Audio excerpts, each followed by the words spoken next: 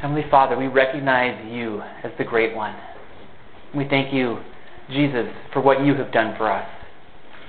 And Lord, we pray to be filled with the Holy Spirit now, and we pray that we would recognize our place in submission to you. Help us as we look into your word to help us to hear what our hearts need to hear to be in the right place. In Jesus' name we pray. Amen. We're doing this sermon series entitled First Things First. We've been talking a lot about love in this series. We are to love the Lord with all our heart, soul, mind, and strength. Last Sunday we talked about holding on to our first love. And I just want to ask you again, how is your heart doing in regard to your first love? Have there been other things that have been creeping in? Have there been any idols that you have allowed in your life? Or is God your first love and you're holding on closely to Him? Today in the sermon series we're going to talk about humility. And in my mind there is a strong link between love and humility. Because in humility I would hope that every single one of us would say, God, I love you so much that it's whatever you have for me. My life is fully given over to you. In fact, I have a pastor friend of mine who once said, if you're not humble, you're not a Christian. Now think about that for a moment. If you're not humble, you're not a Christian. What he meant behind that was the only way into this relationship with Jesus Christ is to recognize that He is Savior and Lord, and that we are not supposed to be the Lord of our own lives. So this humility piece is so important in our walk with God. That's why I wanted to include it in this First Things First sermon series that we're doing. Christianity is first and foremost about following who? Christ. And I've been thinking so often lately about the two paths. So I just want you to think about the two paths. The one Jesus called the broad path. And I think it's broad because it's easier to go on that path. I often say that all we have to do to walk on that path is to ask ourselves, what do I want to do? But Jesus said that path leads to destruction. But then there's the other path. There's the narrow path. And there's that small gate that we are to enter through. And I read a theologian this week who said, big-headed people can't get through the narrow gate. Isn't that kind of an interesting one? But that gate then leads to a narrow path, and on that path we are to walk with Jesus. And I hope that we're all humble enough to recognize that we don't all do that perfectly. That if we ever catch our foot slipping off that path, or if we ever sense that we have strayed into the darkness again, that we would quickly repent and come back. That our hearts would be so humble that we would constantly be having these conversations with God where we ask Him, how am I doing at this? Is my heart submitted to you the way that it should be? So that's what we're going to talk about today, humility. I tried to look up the word humility in an online dictionary this week, and here, this is brilliant. It said, humility is the quality of, wait for it, being humble. Don't they teach you in like third grade not to define a word by using the word itself? But I would admit, though, too, I've struggled to define the word humility. There's been times where we've been talking about, in our devotions at home with our kids, the word humble or humility, and one of our kids will ask, what does it mean to be humble? And it's actually kind of a little bit of a hard word to define with like a dictionary definition. So what I want to do instead is I want to give you kind of a word picture about humility that has to do with kids. And the reason I thought about this was because in our passage today, Jesus uses kids or uses one kid as an example. Now, kids, please hear this first. I'm not saying that everything that kids do is humble. I've seen plenty of temper tantrums in my day. Those are not humble things to do. But there is something about kids that is humble. And I want to use this illustration. I am pleasantly surprised as a parent at those moments when I say to my kids, okay, everybody get in the minivan, and they do it. You know, it doesn't always happen like that. Okay, we're a normal family too. Sometimes it doesn't always happen the way we want it to. But every once in a while, and I'll use this as an example. Let's say that we're going to go visit our grandma and grandpa who live in Fargo. And our kids want to go and see grandma and grandpa. So we say, okay, kids, the minivan is packed. Get your coats and your shoes and get in the minivan, and they do it. It's just like 1, 2, 3, 4. They just go right into the minivan, and I'm thinking to myself, this is great. I didn't expect it to be that easy. It should always be that easy, but I didn't expect it to be that easy. And then I think about, I'll just use my youngest son, Timothy, as an example. He's 5, and he has a car seat, and he can get himself into that car seat. So when we say, okay, Timothy, time to get in the minivan, we're going to Grandpa and Grandma's, well, he wants to go to Grandpa and Grandma's house, but he can't get there on his own. He does not know how to drive. And even if he did know how to drive, he wouldn't know where to turn. So it's kind of amazing to me. And this is where I'm pleasantly surprised. This idea that my son trusts myself and my wife so much that he would just put himself in that minivan and just go wherever we take him. Because he knows that we have good things planned for him. And that he wants to see Grandpa and Grandma, but he can't do that on his own. So think about that as a picture of humility. And think about us. We're the kid now. Every one of us is like, in fact, Jesus would say that we have to become like little kids. We're supposed to be those people who say to God, okay, God, whatever your plan is, I'm on board. I might not even know where you're taking me, but I'm on board. That's a word picture of humility. Humility, part of it means not demanding your own way. And I just wonder how many of us are really good at demanding our own way. And I'm talking to myself here too. Let's be humble people, recognizing that God leads us in good ways. Or another way that we can think about humility as we're trying to define it is you think about its opposite. And the opposite of humility would be pride. There's a verse about pride in the Bible that stands out to me. 1 Peter 5:5 says, God opposes the proud, but gives grace to the humble. Do any of you want to stand opposed to God? I sure hope not. So what we should do then is we should be those humble people. God will give grace to the humble people. You see, our world views humility as weakness. Our world might say, why don't you stand up for yourself? Why don't you demand what you want? But humble people are people who recognize that God has good ways for us, and we submit to Him and we walk with Him. So we're going to look at humility today, and I want us to be people who let God speak to our hearts to hear what we need to hear. Our passage today that we're going to look at first is Matthew 18, 1 through 4. That's the main passage. And then after we're done walking through that, I want to show you three Old Testament, they're not Old Testament. There's one Old Testament and two New Testament examples of humility. And then after that, we're going to close with some application about what it means in our lives. So our main passage today is Matthew 18, verses 1 through 4. At that time, the disciples came to Jesus and asked, "Who is the greatest in the kingdom of heaven?" He called a little child and had him stand among them. And he said, "I tell you the truth, unless you change and become like little children, you will never enter the kingdom of heaven. Therefore, whoever humbles himself like this child is the greatest in the kingdom of heaven." So in verse 1, the disciples asked this question, who is the greatest in the kingdom of heaven? And we don't know exactly why they asked that question, although it's not too hard to picture them hoping that Jesus would say, "Oh, of course it's you, Peter. You're just so awesome. And you too, Bartholomew. In fact, all of you are just so great." Maybe that's what they were hoping to hear, because we all like to hear things like that, don't we? It's kind of human nature for us to want to think of ourselves as the greatest, and for us to want other people to think of us as the greatest.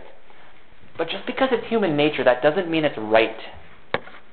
You see, the very fact that these disciples asked this question showed that they had a lot to learn. And let me use an illustration here on this one.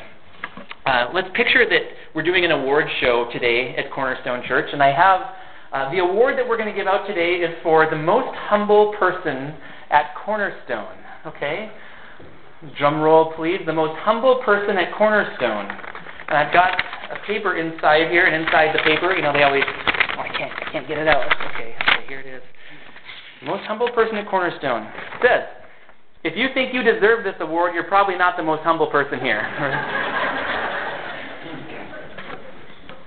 There are no awards for humility here.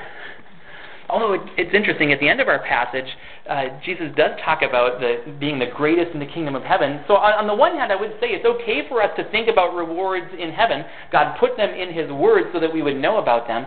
But on the other hand, the way that we would get the rewards in heaven anyways is by being humble and following Jesus in the way that He leads us. So here's the deal. True disciples should want Jesus to be great. That should be the goal of our lives, that we would magnify Him, that we would glorify Him, that when people would look at us, that they would see Jesus Christ.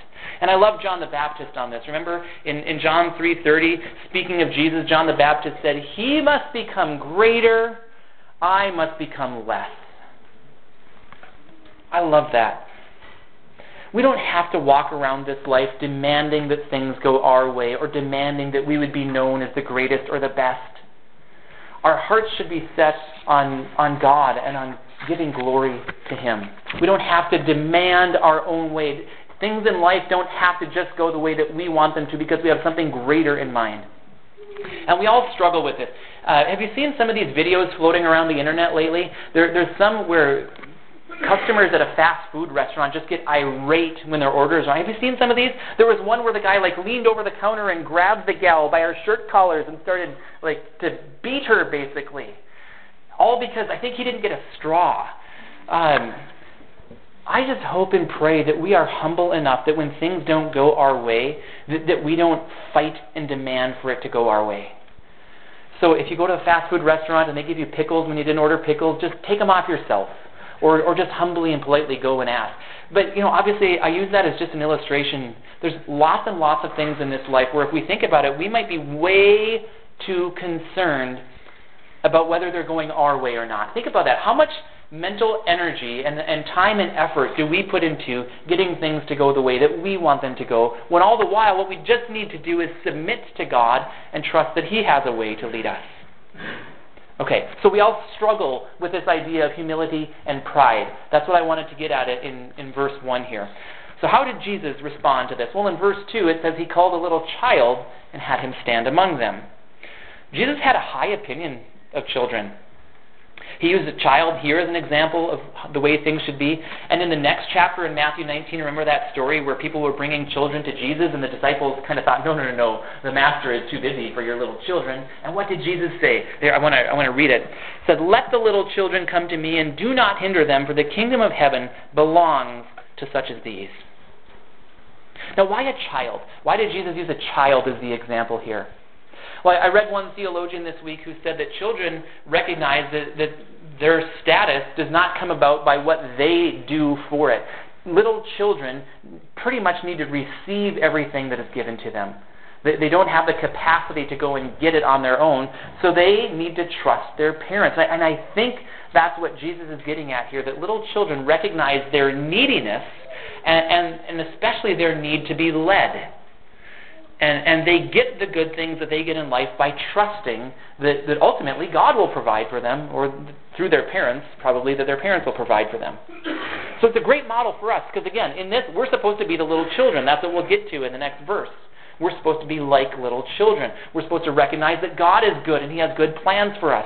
So we humble ourselves before Him and let Him guide us into what is good. We need to trust in God. We need to believe in Him. In fact, if you were to read down in verse 6, it talks about that word believe, the little ones who believe in Jesus. So we are to trust. And that word trust is a really active word. It means that we commit to going God's way instead of demanding to go our way. And then verse 3. And He said, "I tell you the truth, unless you change and become like little children, you will never enter the kingdom of heaven." It's interesting what Jesus did here. Remember, the disciples' question was about who's the greatest in the kingdom of heaven, kind of assuming that they were there already. But Jesus answered their question by talking about who gets to enter the kingdom of heaven. And remember, Jesus' answer is about humility. We'll see that in verse 4. I like this in Psalm 149, verse 4. It says, "For the Lord takes delight in His people. He crowns the humble with salvation." God loves to look down on earth and see people who are humbly trusting Him. And He pours out those blessings. He takes delight. Do you want God to take delight in you? Do you want to be crowned with salvation? Well, if so, you need humility. Or getting back to Matthew 18, verse 3, Jesus said, "Unless you change and become like little children, you will never enter the kingdom of heaven." I think perhaps the key phrase in our passage today is going to be in verse 4, where it says, "Whoever humbles himself," but perhaps the next key word in this passage is the word change in this verse. Change. It means to turn around. It implies this idea of being on the wrong path, which we all were at one time, and implies turning around, repenting, and trusting in God, that He will lead us on the right path. And again, it's this idea of two paths. Jesus said that of the narrow path that only a few find it. It's only the humble who find that path. Now, how can you tell which path you're on? Well, there's a couple simple questions that we can ask. And it's so important. Please know, it's so important for you to know which path are you on. A couple questions. Number one, who is your Lord? As we all were walking on this wrong path at one time, we all assumed that we were the Lord of our own lives, the master of our own lives. We did what we wanted to do in our own power, using our own wisdom to chart our own course. But Jesus is the Lord, and He leads us in a different direction. So who is your Lord? And the second question just follows right after it. Do you humbly follow Jesus? Now, for some of us, there might be this struggle of saying, well, yes, I received Jesus as my Lord, but I wonder if I've kind of strayed a little bit, if I've been fighting too much for my own way, if I've tried to live my life as if I were on that wrong path again. For others of you, maybe you don't know if you've ever turned from the one path to the other path. And what I'd say to you today, it's great news that God will set you on the right path as you humble yourself before Him, as you confess your sins to God and recognize your need for Him and receive Jesus as your Lord. Humble people recognize that Jesus is the rightful master of our lives. You see, in our sin, we go in the wrong direction. Now, I was thinking about this in regard to the gospel. Okay, we often talk about knowing Jesus as Savior and Lord. Think about this in regard to two paths. We sinned, we were going in the wrong direction, but Jesus is our Savior. He saves us from that. He cleanses us from that. He sets us on the right path. And then, when we're on the right path, He's the Lord. He's the one who's in charge. We used to pretend that we were the Lord. We used to sin. We used to offend God. But now, we can be cleansed. We can be brought into this relationship with Jesus Christ as Savior and Lord. Don't be so set on your own plans that you stay on the wrong path. And again, I really want you guys to hear that. However it needs to be said to you, just talk to your heart right now and say, heart, how are we doing at this? Am I somebody who demands my own way, or am I somebody who is overjoyed to submit to God? Remember the story of Jonah? God told him to go and preach to the people in the city of Nineveh, but Jonah didn't want to go. He ended up getting on a boat going the opposite direction from Nineveh. But God sent a storm, and Jonah knew that the storm was for him. And remember this part of the story where Jonah told the other people on the boat, throw me overboard. The storm is for me. The storm will stop probably once you throw me overboard. So that's what they did. And I have, I'm not sure if it's a Bible pun or a dad joke or some perfect storm of the two, but here's what I say about this. Jonah wasn't on board with God's plans. You get it? It's funny. It's okay to laugh, all right? Jonah wasn't on board with God's plans. But God had mercy on Jonah, and He gave him a second chance. And He told him, after the whole fish thing and spitting him up on the dry land, God told him to go again. He told him again to go and preach to the city of Nineveh. And this time it says that Jonah obeyed. So Jonah had this change of heart. So we're talking about, again, that change in Matthew 18:3 that we all need to have, where we become like little children, where we recognize that we've been going the wrong way, but we need to change. That's the humility that we all need. And Jesus even said that we need it if we're going to enter into the kingdom of heaven. And this change is to be a dramatic, life-altering change. In fact, if you were to read down to verses 8 and 9 of this chapter, you would see Jesus telling about how if our hand or our foot or our eye causes us to sin, that we should cut it off or to gouge it out. And a lot of theologians are really quick to say, oh, He didn't really mean that. And I think I agree with the gist of their statement that sin is a heart issue anyways, and just cutting off your hand isn't going to help the heart issue of your sin, so I get that. But let's not miss the real thrust, the power of Jesus' words here, the idea that we should be so set against this idea of holding on to sin in our life that we would do whatever needs to be done to get rid of it. This change is meant to be a total change of life in which we follow Jesus on the path that He has for us. Is that your heart attitude? Do you just go wherever God wants you to go, do whatever He wants you to do because you trust Him so much that He will lead you in good ways? Or do you dig your feet in and demand your own way? In verse 4, Jesus said, therefore, whoever humbles himself like this child is the greatest in the kingdom of heaven. Again, that phrase, whoever humbles himself. In the parallel passage to this one in the Gospel of Mark, Jesus said, if anyone wants to be first, he must be the very last and the servant of all. Jesus had lots of other things. So we're doing first things first. Listen to what Jesus said about the word first. He said, the last will be first and the first will be last. He said, whoever wants to be first must be your slave. He also said, the greatest among you will be your servant, for whoever exalts himself will be humbled, and whoever humbles himself will be exalted. He said, many who are first will be last, and many who are last will be first. As we're trying to figure out first things first here, we have to consider this idea of humility, that our life is not about us and getting our own way. It's about humbly submitting to God and serving Him and serving others. Jesus said in Matthew 18:4, whoever humbles himself. And I take this to be good news. We can do this.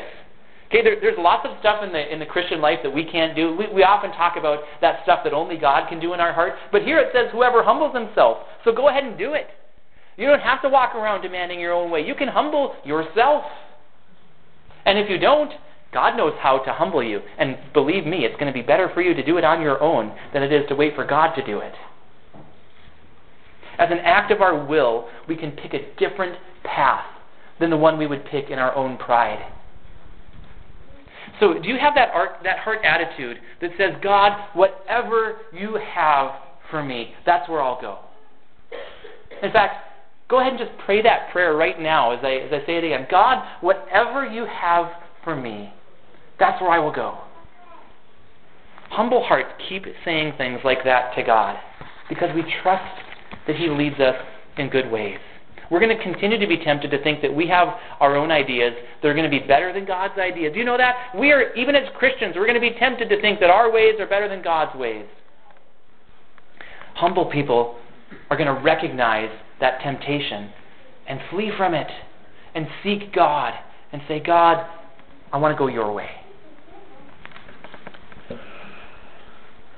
And again, this humility is an act of love. We talked last Sunday about never leaving your first love. Well, one of the ways that we hold on to our first love is to have this humility of our hearts, where we keep coming back to Him. We keep telling Him that we trust in Him, that we love Him, and that we will follow Him.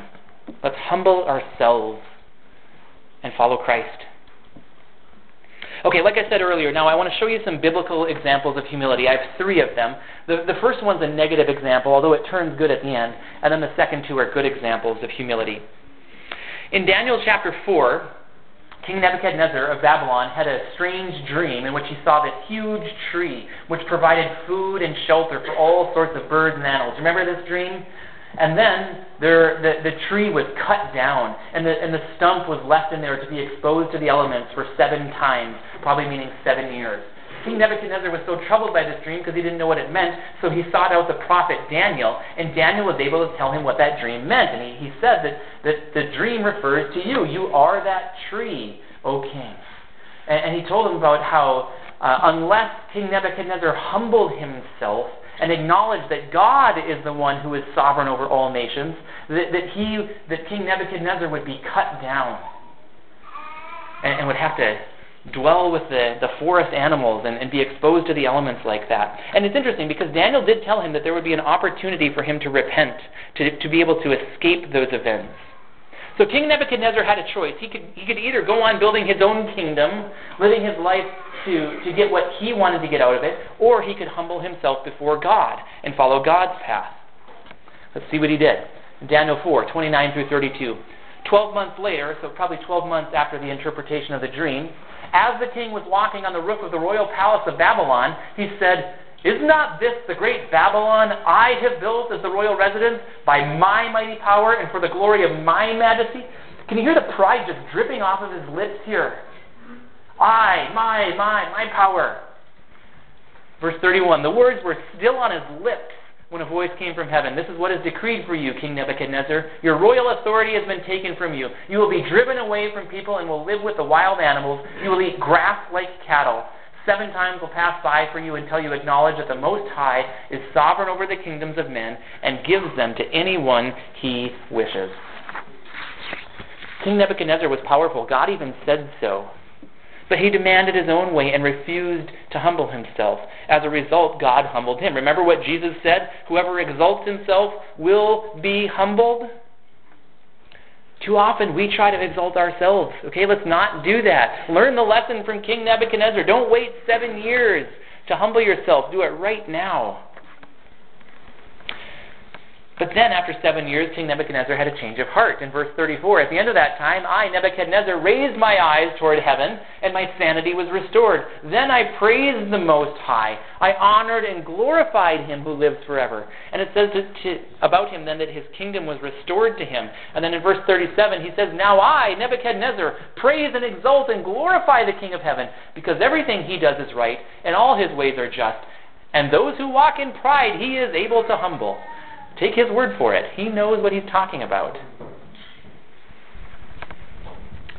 But again, it took him way too long. Let's learn that lesson before it gets to that point.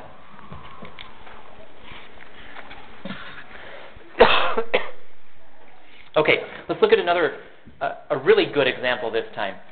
Mary, the mother of Jesus. When an angel first told her that she would become pregnant and would give birth to God's Son, she was a little confused as to all this would happen. You can also imagine that she, perhaps as an unmarried young woman, probably didn't want the stigma of that kind of pregnancy. She was probably a little concerned about what her fiancé Joseph would do or say. But when the angel described to her how it happened, and when the angel said nothing is impossible with God, Mary had a beautiful response. I am the Lord's servant, Mary answered. May it be to me as you have said. Can you hear the humility in her voice there? So again, contrast that with King Nebuchadnezzar, who was building up his own kingdom, versus Mary, who saw herself as a servant in God's kingdom. That is humility. May we follow Mary's example in that and serve the Lord. And then, of course, the best example of humility is Jesus Christ himself. I love Philippians 2. In those verses, here I put 7 and 8 up on the screen. I like to call this the double humility of Jesus. We see two stages of his humility. First, he left the glory of heaven to come to earth and to take on human flesh. So he lived in the perfect place, and yet in humility followed the Father's will to come here as a human. And then his humility was even further, because the second step of this in verse 8 says he humbled himself and became obedient to death, even death on a cross. You see, Jesus didn't come down to earth from heaven because he was tired of heaven and needed a vacation. He came because it was the Father's will. He came also to serve us, and he died for us. That's how far his humility went, all the way to the cross. And remember, in the Garden of Gethsemane, he was praying and asking if there could be some other way besides the cross for this all to happen. But then remember what he prayed next. Say it with me if you remember it. Not my will, but yours be done. In humility, Jesus perfectly followed the path that the Father had for him.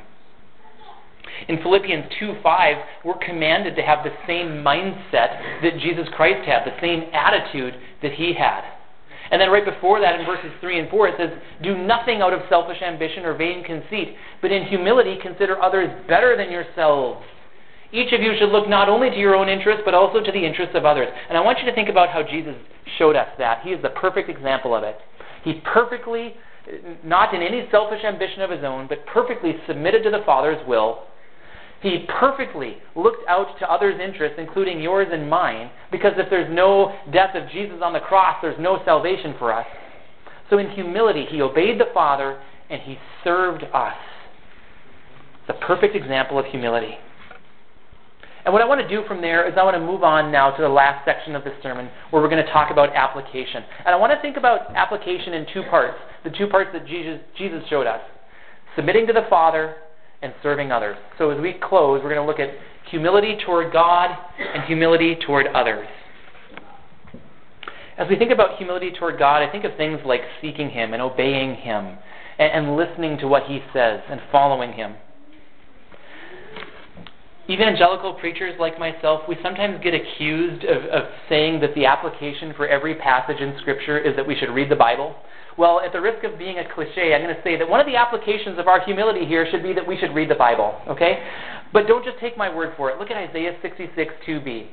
The Lord says, this is the one I esteem, he who is humble and contrite in spirit and trembles at my word. If we're going to have humility toward God, if we're going to follow his ways, we need to get to know what his ways are.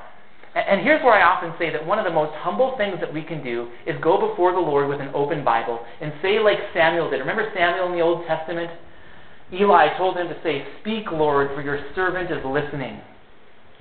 And when Samuel told the Lord that he would listen, then the Lord spoke to him and showed him what he was to say. May we be those humble people who continually open up our Bibles with humble hearts. And again, I think it's just one of the greatest ways to show our humility before God, that we would look at his word, not just our eyes hitting the paper, because anybody can do that. We can check the box off like that really easily. But the humble heart will go one step further and say, God, what do you have for me? Is there anything in my heart that needs to change? Is there any direction that you're leading me that I'm not picking up on here? Speak, Lord, for your servant is listening. I'm a big fan of getting in God's Word regularly, even every day, because what happens then, if we do this humbly, if we do it by faith, if we do it in the power of the Holy Spirit, then God is going to do that work in our hearts that only He can do. Remember, we can humble ourselves. We can open up the Bible and say, Speak, Lord, for your servant is listening. What we can't do is transform our own hearts, but God does that as we meet with Him. So isn't that great? This first love that we want to hold on to, loving the Lord with all our heart, soul, mind, and strength, we need this humility of going before Him and saying, God, it's your way and not mine. So we do that in part as we read Scripture. We do that as we humble ourselves before God's ways, as we tell Him that our life is His, that He can use us however He wants. Just like Mary, I'm the Lord's servant. I didn't have that plan for my life, God, but now that I know it's your plan for my life, yes, I'm on board. Whatever you have for me. And then, as we consider that humility toward God, one of the ways that we can live it out is to have humility toward others as we serve them, as we look to their interests. And again, Jesus is a perfect example here, not demanding His own way, but submitting to God and God's ways for Him. Humble people don't need to demand to be treated a certain way. Humble people recognize that God has got everything covered. Everything that we need is taken care of by God. He's preparing a place for us in heaven. We don't have to demand our own way here. Humble people can feel free then to look to the interests of others. Wouldn't that be kind of refreshing? If instead of worrying about your life all the time, you felt like, hey, God's just going to take care of me so I can look out for the needs of others. Try it this week, I dare you. Instead of just thinking about all the stuff you need, why not open your eyes and trust that God will take care of your needs and that God might even be able to use you to help meet other people's needs? I think you'll like that life better, actually. I actually think there will be more joy and peace in that kind of a life. It's ironic. Selfish people are building a life for themselves. But guess what? We're not very good at that. Humans in general don't have a good track record of being able to get exactly what we want. But we can humble ourselves before the Lord. I'm going to put these verses up in Philippians 2, 3, and 4 again. We don't have to have this selfish ambition or vain conceit. We can consider others better than ourselves. We don't just have to look to our own interests. We can also look to the interests of others. Have you ever heard the acronym that true humility is spelled J-O-Y? So it's the word joy. The first J would be Jesus. First, we look to Jesus. We submit ourselves to God and to His will, trusting that God will take care of us and lead us in ways that are good. And then second, we look to others. The J-O-Y, the O is for others. We look to others and the needs around us. And then after that, the Y is for yourself. That as we're following Jesus, as we're looking to the needs of others, then we can consider what our needs are as well, but we trust God. And I think that is going to bring about true joy and peace in our lives as we trust God like that, as we look outside of ourselves. Again, we don't have to be prideful people who demand our own way. And one of the things that really hit me this week is this thought that my pride doesn't advance God's kingdom. That's a humbling thought for me because we're all tempted with pride. I'm tempted with pride. I want people to think well of me. But if we live our lives as if we're just trying to make ourselves look good, that's not going to advance God's kingdom. And that's a humbling thought for me. Because I don't want myself to get in the way of God. In fact, sometimes I pray, God, don't hold me against the other people. God, I want you to do your work in their lives, and please don't let me get in the way. My pride is not going to advance God's kingdom, and neither is your pride. So let's lay it before God and say, God, it's your way, it's not my way. We don't need to make ourselves look good. We shouldn't live to try to bring about our own honor and glory. In humility, we serve God, we serve others, we submit our lives to God, and we follow Him wherever He leads. Would you pray with me? Heavenly Father, we just come before you, and we all recognize that we struggle with this, that we all have our own hopes and desires and dreams and plans for our own lives. But God, I pray that we would all just lay them down before you right now, and that we would humbly follow you, that we would humble ourselves, like Jesus said, that we would change and become like little children who trust that our Heavenly Father will give us everything that we need. So God, we pray that we would follow you. Whatever you have for us, God, we give ourselves to you, to be your servants, to meet with you, to allow you to transform our hearts, to make us more like Jesus. God, show us where there's pride in our lives and help us to repent of it. Help us to walk humbly with you on the path that you have for us. In Jesus' name we pray. Amen.